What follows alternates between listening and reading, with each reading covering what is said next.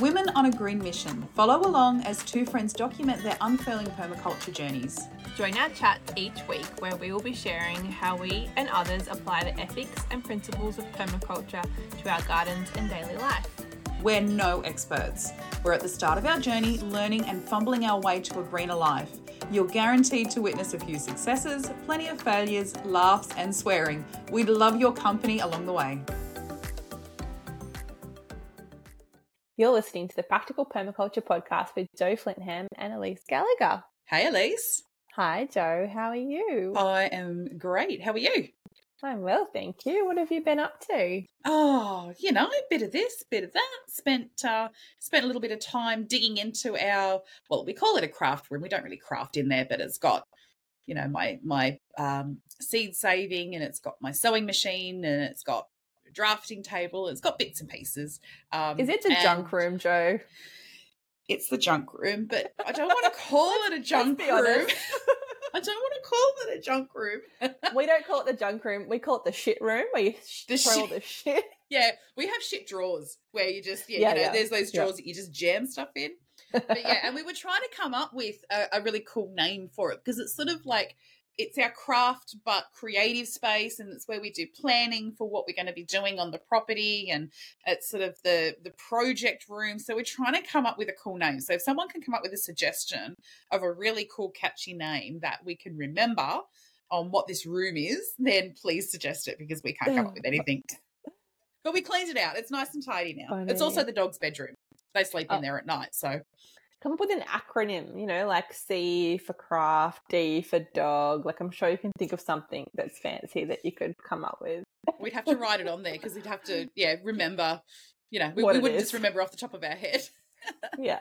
Or you know, think of a word like bread and then just think of all the purposes of it. Come up with a cool I word. don't know. Yeah. What about you? What have you been doing? So we just got down to Adelaide, and it's just exciting because the kids are very into Christmas and they kind of bring that Christmas joy to the silly season. So my stepmom and my dad booked us into Christmas Wonderland. Ooh, what's Christmas Wonderland? Santa's Wonderland, sorry. So it's this thing that you go to, and these B-grade actors pretend they're elves and run around, and the people that didn't make it onto play school, they all work there. But it was really cute. Like, we got there and they pulled away this curtain after Santa came and said hello. They pulled away this curtain when you walk through the doors, and they had like a bubble machine. It was like fake snow.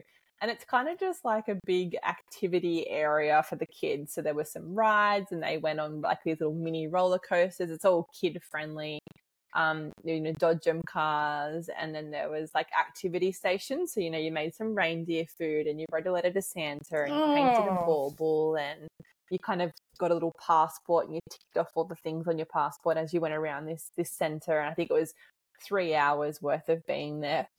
And it was cute. You got little milk, milk to take home, and you could buy food and drinks and things, like a fair, I guess, but all Christmas themed. And Addie was just like kids would have loved it. Oh, it was. I mean, they were totally overstimulated by the end of it. It was just so nice. Bouncing off the walls. There's there's music and carols, and there was jumping castles, but it was all just kid friendly. So it was all miniature everything. It was beautiful. And you could get, a photo with Santa and Mrs. Claus, and you could sit with Mrs. Claus and she'd read you a storybook, and it was really, really cute. I want to sit with really Mrs. Claus so she could read me a storybook. Yeah. And we went ice skating. Like, there was an ice skating ring in there. So we went ice skating, and kids could sit on these little things, and you'd push them around the back. So we were ice skating, and they sat there with skates as well, and they could practice. And so, it was a really, really cool day. Oh, that just sounds like an absolute ton of fun. Yeah, it was lovely. So very appreciative that our family took us and the kids, and it was very, very special. And just, the week before Christmas. So they're, in this hyped up Christmas in the Christmas zone. In the It Christmas was zone. Funny. Oh. So, yeah. Well, who are we talking to this week, Elise?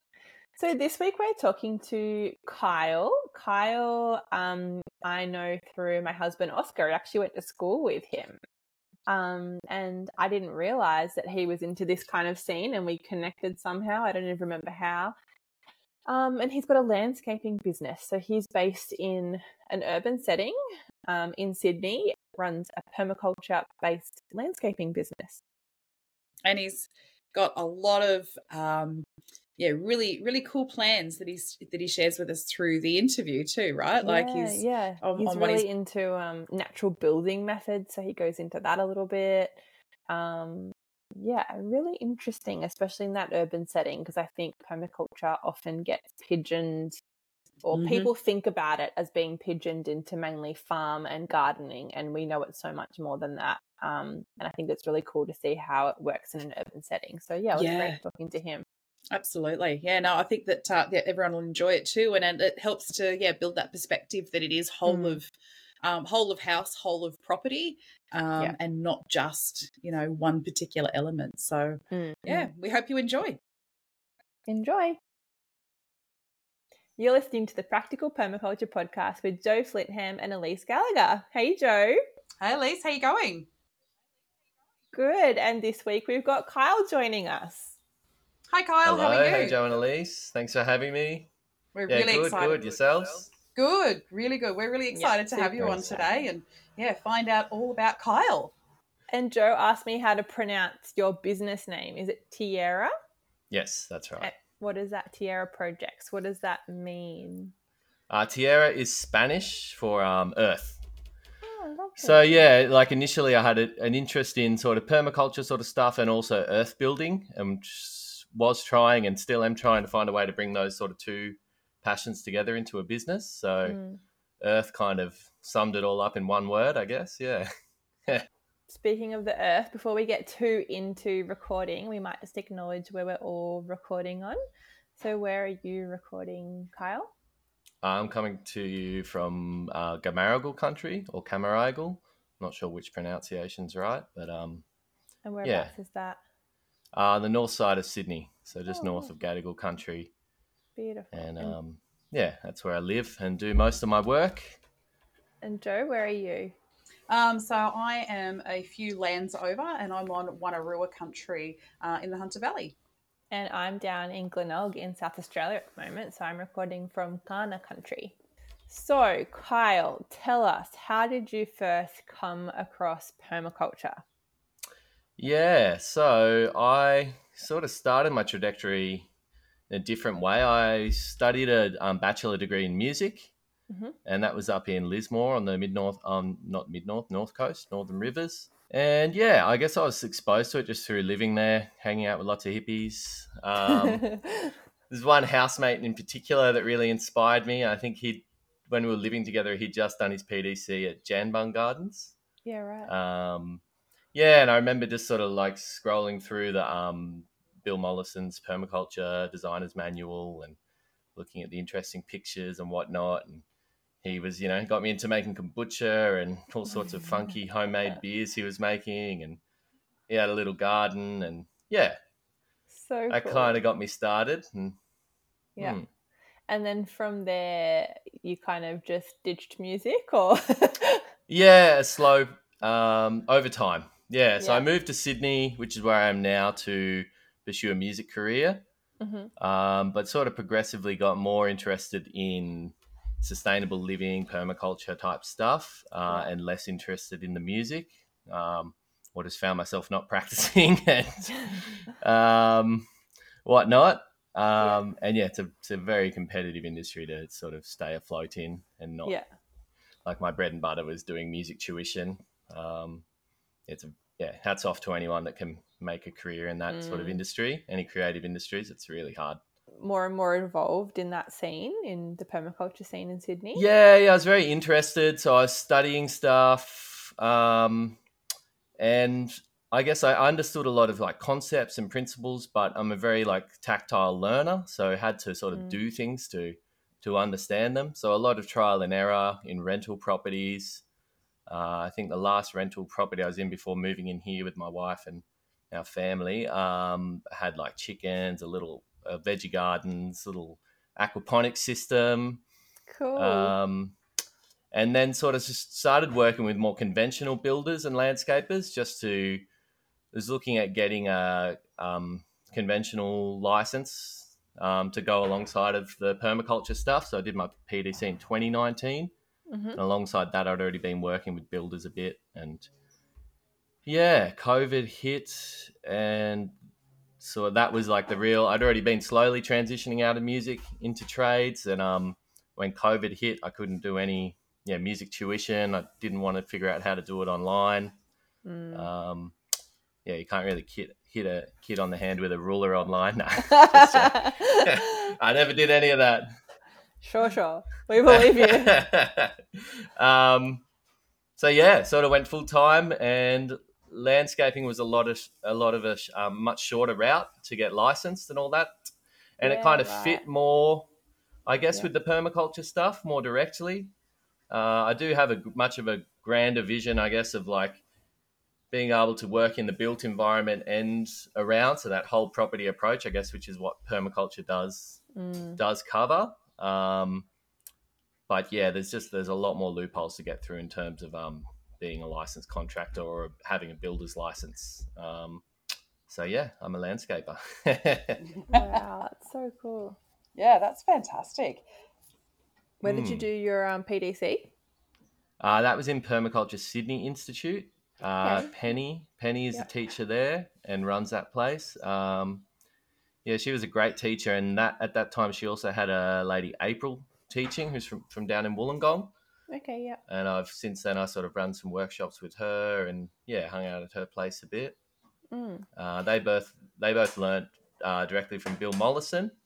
Yeah. And I guess I was a bit of a purist at the time and wanted to get that sort of direct lineage. Why not? But I don't know. I think there's so many good teachers out there. Like anywhere you go to learn is great. But actually, the other place I really wanted to go was Brett's. But living in Sydney and traveling every other week, it didn't sort of work for me. I just needed that sort of 2-week.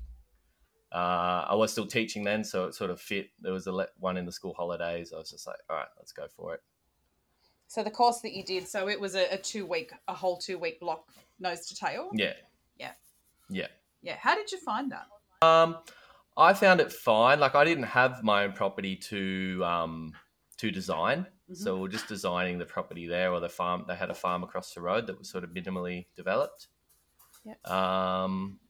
And look, I'd done a lot of reading. I'd sort of already read halfway through the designer's manual. I'd listened to a lot of at the time, I'm not sure if they're still there. I think you can get them on Tagari Publishing, like old videos of Bill teaching permaculture design available. Courses. Yeah.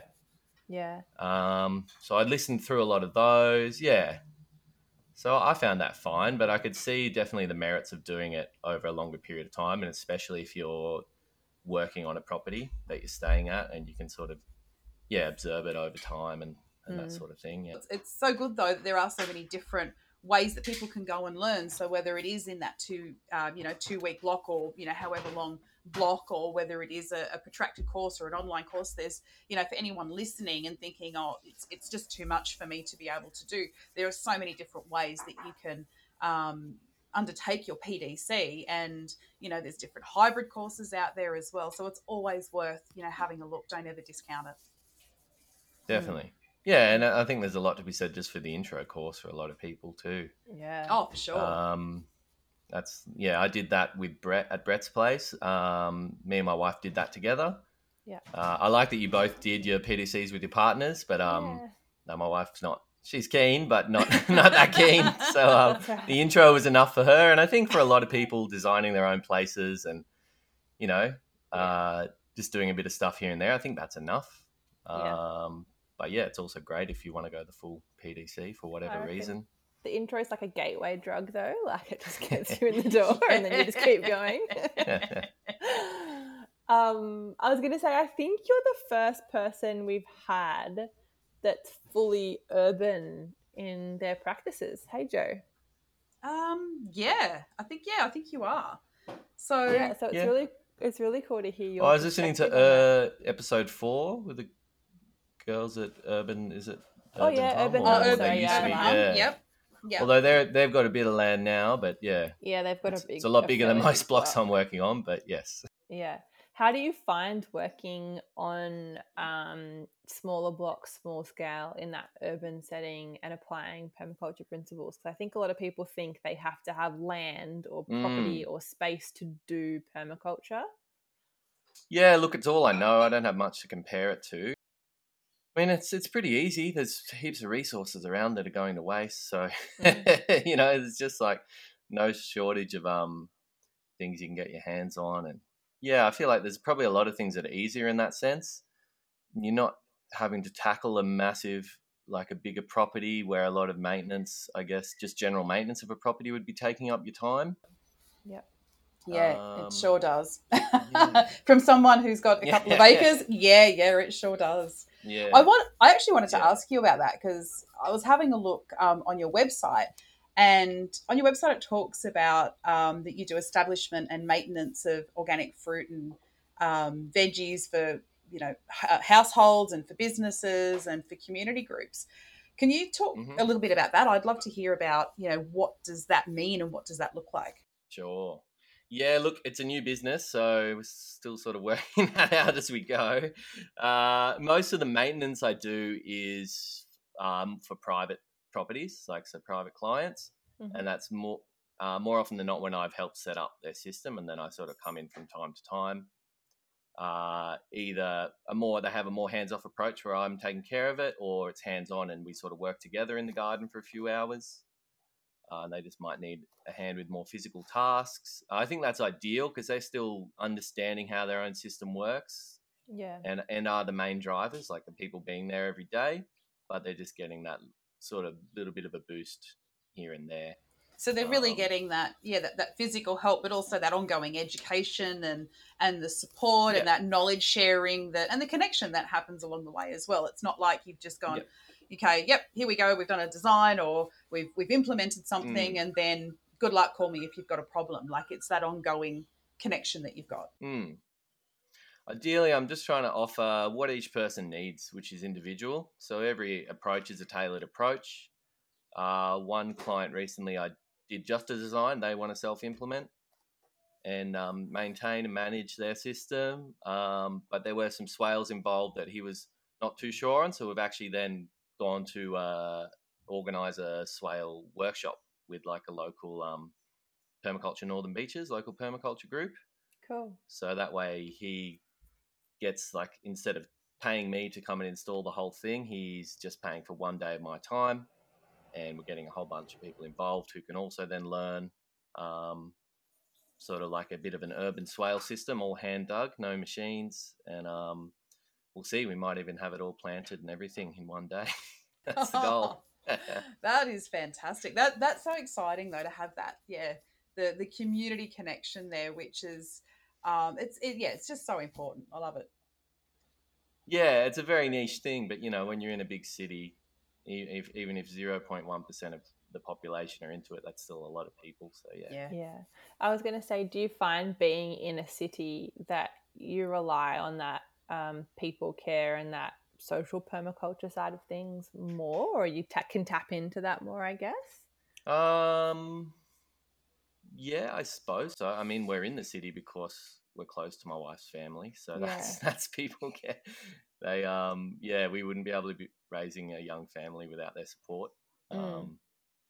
So yeah, otherwise, I mean, I'm not, it's not that I don't love the place, but yeah, it's probably not my first place I'd choose to live, but it's where we are, and it's so important to have that help and support. So but I guess like a perma blitz, if you were in a more rural area, it would be a lot harder to organize because people are coming from a lot further away, or there's other barriers. We're in a bigger town. I haven't tried, so I don't know. But there's some great local permaculture groups around. And, But essentially what you're doing with the swales is like that, like getting a whole bunch of people together so that they can learn the techniques as well as help and kind of that social side of connection and getting people together and working together and those things. Yeah, absolutely. Absolutely. And I saw on your Instagram too that you're part of the Addy, is it the Addy project? Yeah, that was just a one-time job. Yeah, okay. But that was great. Yeah, so there's a big Addison Road community centre If anyone familiar with Sydney would probably know about it, over in Marrickville. There's some great community gardens there that I used to hang out in way back. And various things. There's like a big reverse garbage recycling centre. Yeah, it's cool there.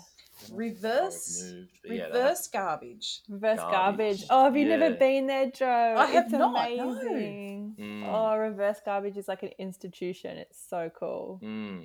I have not been there. That needs to be on my list.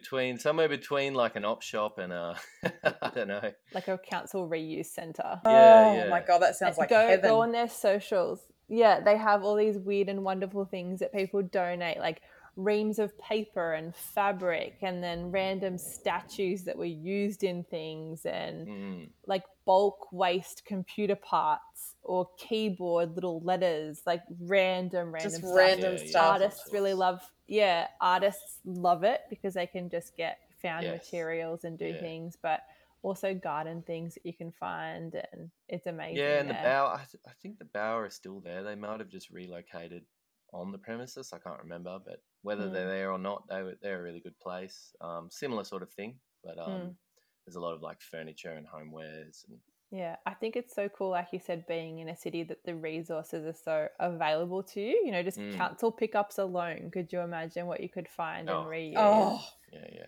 Yeah, we had our council pick up here recently, and you know, I am that person that's like every pile I'm like, slow down, there's going to be something in there that I can take home. And there's just lots of little bits and pieces that we were able to save from landfill, and you know, things that we're like, yes, we can use this straight away. But there's also, you know, we've got the luxury of room to be able to take it and store some of that. But I do also admit there was some of the stuff that I was like, yes, I can take it and use it, and I went, can I really take this and use this somewhere, or can I offload this to someone else who may need it? It's like, no, sometimes you just have to let things go. But I would love to come and check that out. I'm going to put that on my list. Yeah, I do. It's pretty cool. Have you found you've had any particular influences on your permaculture journey, like people that you've really connected with, or things that you've really found have kind of guided your path? Yeah, like I definitely get a lot of inspiration from books. So always reading books, always listening to like audiobooks and other podcasts while I'm working too. Yeah, that would be cool actually. I get through a lot. Yeah, less now that I run my own business and I have other people to manage. But well, your podcast now. Hey, go us. I don't know if I'll be able to listen to my own episode. Yeah, listening to yourself back, that's a whole other thing you got to practice. Yeah, I'll try. Yeah. What about books? What are you into at the moment? Look, a book and podcast recommendation is Tyson Yunker Porter. He's an Indigenous Australian man. He's just written his second book called Right Story, Wrong Story. The first one was Sand Talk. I've heard of that. Very popular. Yes. Really, really opens your eyes to, I guess, like that sort of pattern understanding, which I feel like is something that's a big part in permaculture, but really hard to get your head around and kind of misunderstood. And I've even heard Bill say, like, I think it's in the start of the chapter, it says, like, this is the most important thing to understand, but the most hard to sort of to explain to someone, and the one he felt like he gave the least amount of justice to, or like the worst explanation out of the book. I reckon that's the hardest one for me to get my head around. Like, I get the basics of, you know, dendritic patterns and those kinds of things, but then beyond that, like, I think it's so much more than that, but I just I can't really get my head around it as well, I don't think, as some of the others. Yeah, so he has a great podcast called The Other Others, where he just interviews all sorts of different interesting random people. And a lot of those yarns are then used for, like, his book is built up of, you know, yarns and discussions with other people. So it's interesting after listening to his first book, an audio book, not read, but then listening to his podcast and then checking out his new book, and a lot of those are like sort of referencing back to podcast episodes and whatnot. But cool. It's just this sort of whole, I guess, Indigenous worldview, systems thinking type stuff that really yeah, it just really gets you thinking differently. Very It can cool. be quite confronting because it's, a lot of it is looking at sort of our broken systems in the world and our sort of fleeting civilization that's, sort of teetering on the edge of collapse, it seems. But yeah, I think Sounds it's good. humbling. I think it's good though that it challenges us and it is confronting, because if we're not confronted, then there is no catalyst for change. If we're comfortable and if things just cruise along and we read something and it doesn't have that emotional turmoil in us as we're reading it or we're listening to it or digesting it, then we're not going to change our patterns of behavior. We're not going to change anything. We'll just go along our merrily way and go, well, it's not my problem. So yeah, I think it's really important that we are confronted with that. And I always find it interesting, for myself, if I read something that does challenge me, because I tend to go, I don't want to listen to that anymore. And I can't come back to that. And I find myself then going, oh no, I have to, because this is where it pushes me to be better and to do better and think differently about things. So yeah, I'm a big advocate for, get in there, get to the chunky bits. The sooner more of us can be confronted, about our current situation, the better. Yeah. And what are your future plans? You kind of touched on that a little bit with Tierra projects doing. Yeah, look, just building things up slowly, bit by bit, as I sort of go and learn how to manage a business. But very keen to get more in that sort of whole systems, whole of house approach. So looking at teaming up this year with a builder that has a lot more experience in the natural building sphere and earth building type stuff, and seeing how we can collaborate together. So initially just sort of working on jobs together, but I would love to be involved in consulting or building of houses that are just more integrated, I guess, like that, a bit like that Earthship approach where, there's all the wastewater's being treated on site. And, look, I think there's a lot of scope for all of that to fit in at least larger suburban blocks, like your 1,000 square meter block, you could be doing at least some of that. I saw rammed earth photos on your Instagram. They're just so beautiful and tactile and gorgeous. They're just so good looking, but also all the other properties that come with them. Yeah, definitely. So for anyone who may not understand, I suppose, what earth building is or rammed earth, could you sort of give the, in a nutshell explanation of what earth building is? Yeah, definitely. I mean, there's so many different types, but essentially you're using generally local materials of things that come from the earth, so soils or mostly subsoils. So most of that and most of the techniques I'm talking about would revolve around using clay as your main binder, then mixed with different combinations of sand or local aggregates, straw, water to make it sort of tactile. And then that's set, whether that's set into a mold to make a mud brick, or rammed earth is just sort of compacted earth in a formwork, compacted into a formwork. There's various other techniques like wattle and daub, where like a timber frame was erected in like a lattice structure, and then sort of a clay straw mix was plastered on. So things like adobe bags as well. Yeah, like the what's that, Cal Earth Institute? I haven't worked with that so much, but yeah, that's something that would come under earth building, even straw bale building. There's so many. There's so many out there, isn't there? Yeah.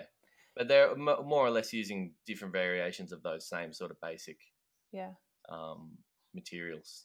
Do you find they're expensive or cheaper than a typical build to do like that? Well, look, the materials are dirt cheap, literally, but it's more, it's more labor intensive, and because they've been like pushed aside. I mean, it's the way we've built houses since we've started building houses, but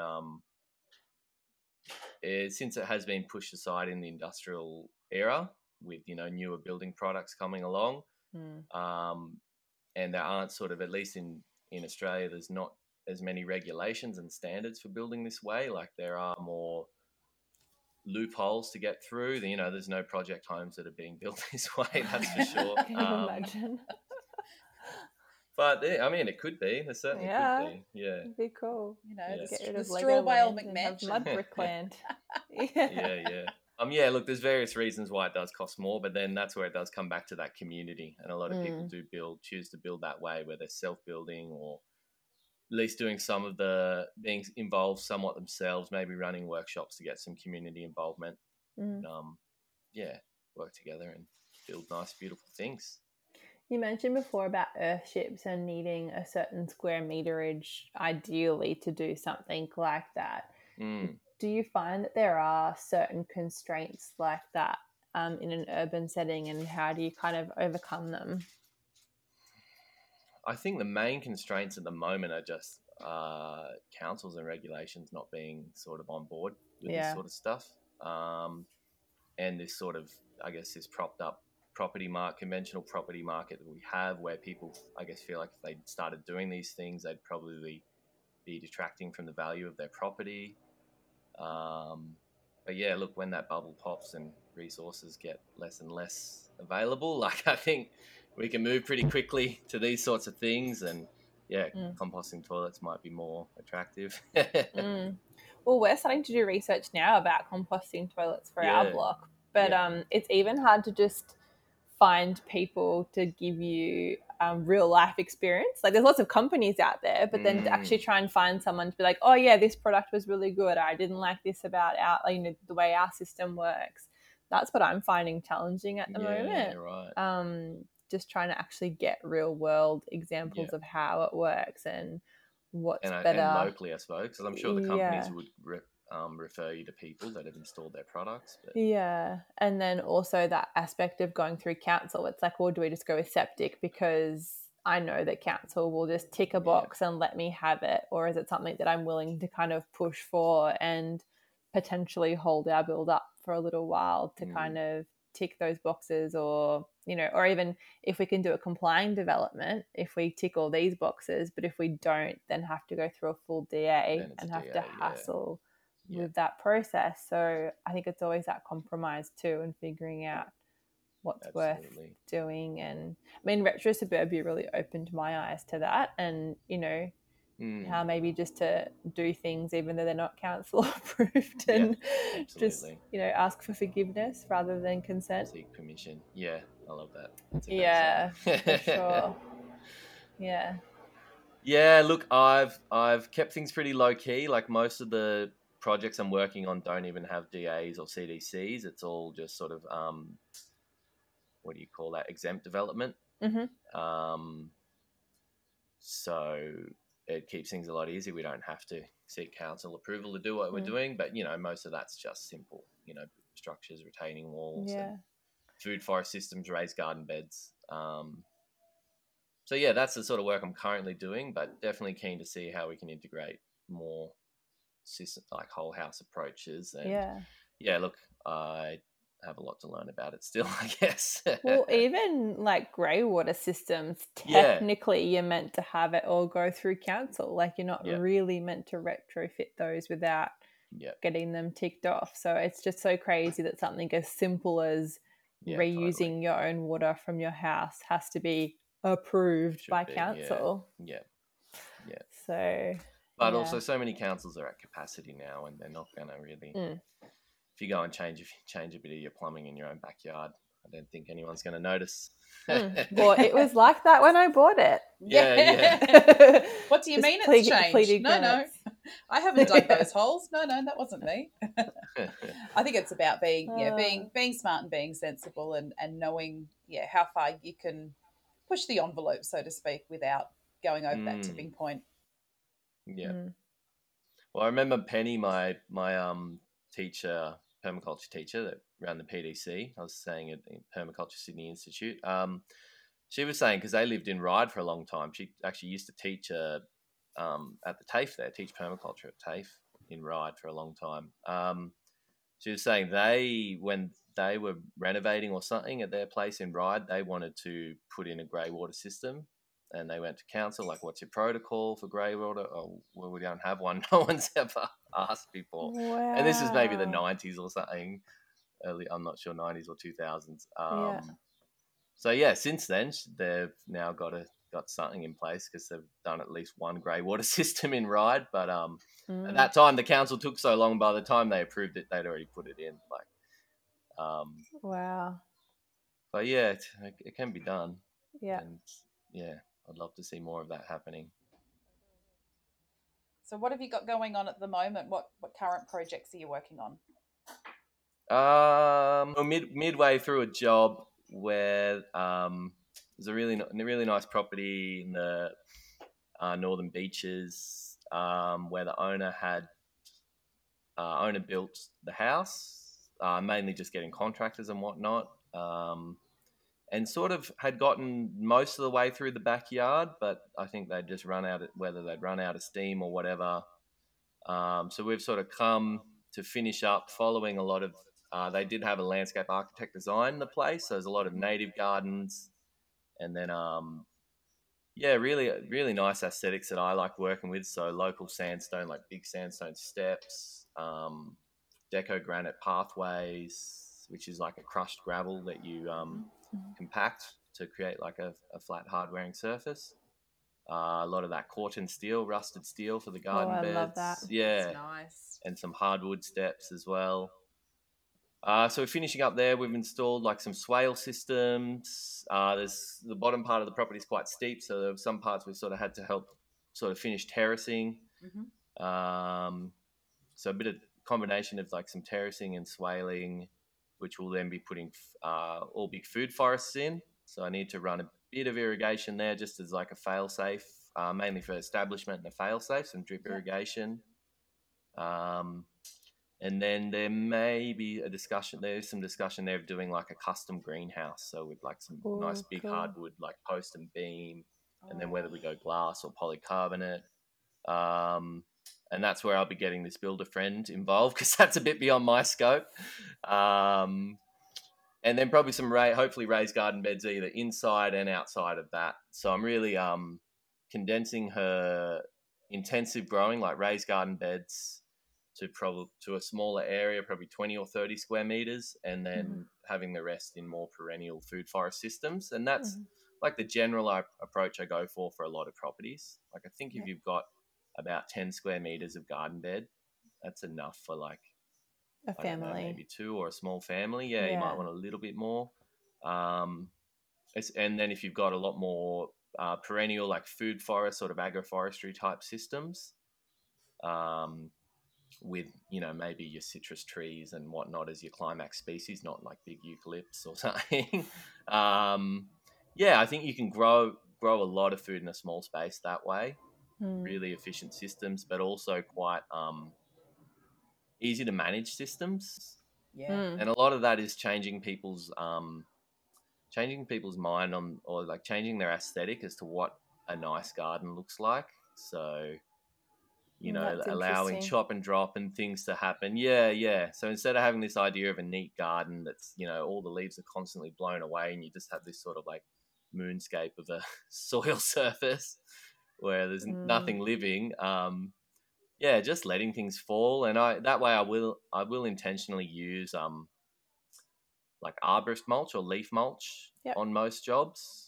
So that's just stuff that arborists have put through their tree mulcher. It's a combination of like barky and wood chip, but also then all the leafy stuff, because that way as leaves and other things fall onto it, it doesn't look messy. If you've got just like one uniform mulch, I find it compacts easily, but then as soon as leaves and things inevitably start dropping, it just starts to look messy. So if you start with something that looks messy, it can't get any messier, I guess. It sets you up. Oh, look, I was thinking back to well before our permaculture days where we thought it would be a great idea to put white pebble all throughout our native gardens. So we spent a bomb on this pebble and we spent days moving the pebble because it had to be moved by hand. And after the first week, it looked fantastic until the wind hit and everything went on top of it. And then it looked messy. And then it was a constant battle to constantly try and, the weeds that came up and the bark and the leaves, because everything just made it look messy. And that was a huge lesson for us. It was like, yeah, okay, you know what, work with nature, don't work against it. Like, look at what nature is doing. Yeah. Yes. They have a time and a place, but it's not as often as people would think. Yeah. Not in funny. your front garden under two big gum trees that just drop leaves and bark and everything everywhere. Yes. To finish up, what would be one piece of permaculture advice you'd give people who are starting out? I think like localize and understanding your place, because everything, like every place has a different context, and so many things can't be generalized. Like so many things do just work for a place. So understanding that place that you're in, and definitely a great way to do that is like linking in with like First Nations knowledge, whether there's sort of traditional calendar systems or whatever you can find. Like, it's a really great way to understand the context you're in, the way the seasons work, the way, just the way your place works, and try to work with that. Again, work with nature, not against it. Yeah, and I'm sure in your field you get people bringing you Pinterest images and you're like, yeah, that's not going to work where you are. Look, I mean, everything can work at a certain price, but True. I'm definitely all for trying to use what's around locally. So we do use a lot of sandstone because that's what we're in, sandstone country here, and beautiful, like fairly local timbers and local species. Yeah, cool. Thank you so much for taking the time to chat with us today, Kyle. No worries. Thank you for having me. My pleasure. It's been fantastic. All right, so that's the end of our chat with Kyle. Don't forget to jump on our Facebook group, the Practical Permaculture Podcast Hangout. Join us there so that we can continue the conversation. I'll wrangle Kyle in there. Maybe you can ask him some questions, especially if you're in Sydney. You might like to connect with him. And have a chat about what he's doing. Also head to the show notes for any of the resources mentioned. I know that we've talked about a few books and a few podcasts today. So if you want the link to those, check out the show notes. And of course, if you liked the episode and the podcast, then please remember to subscribe, rate, share, and give us a review. We really appreciate what you say, and we do read all of them. And if this is not your jam, then that's cool as well. We hope you find something that is. Thanks for listening, guys. Bye. See you next week. Bye-bye.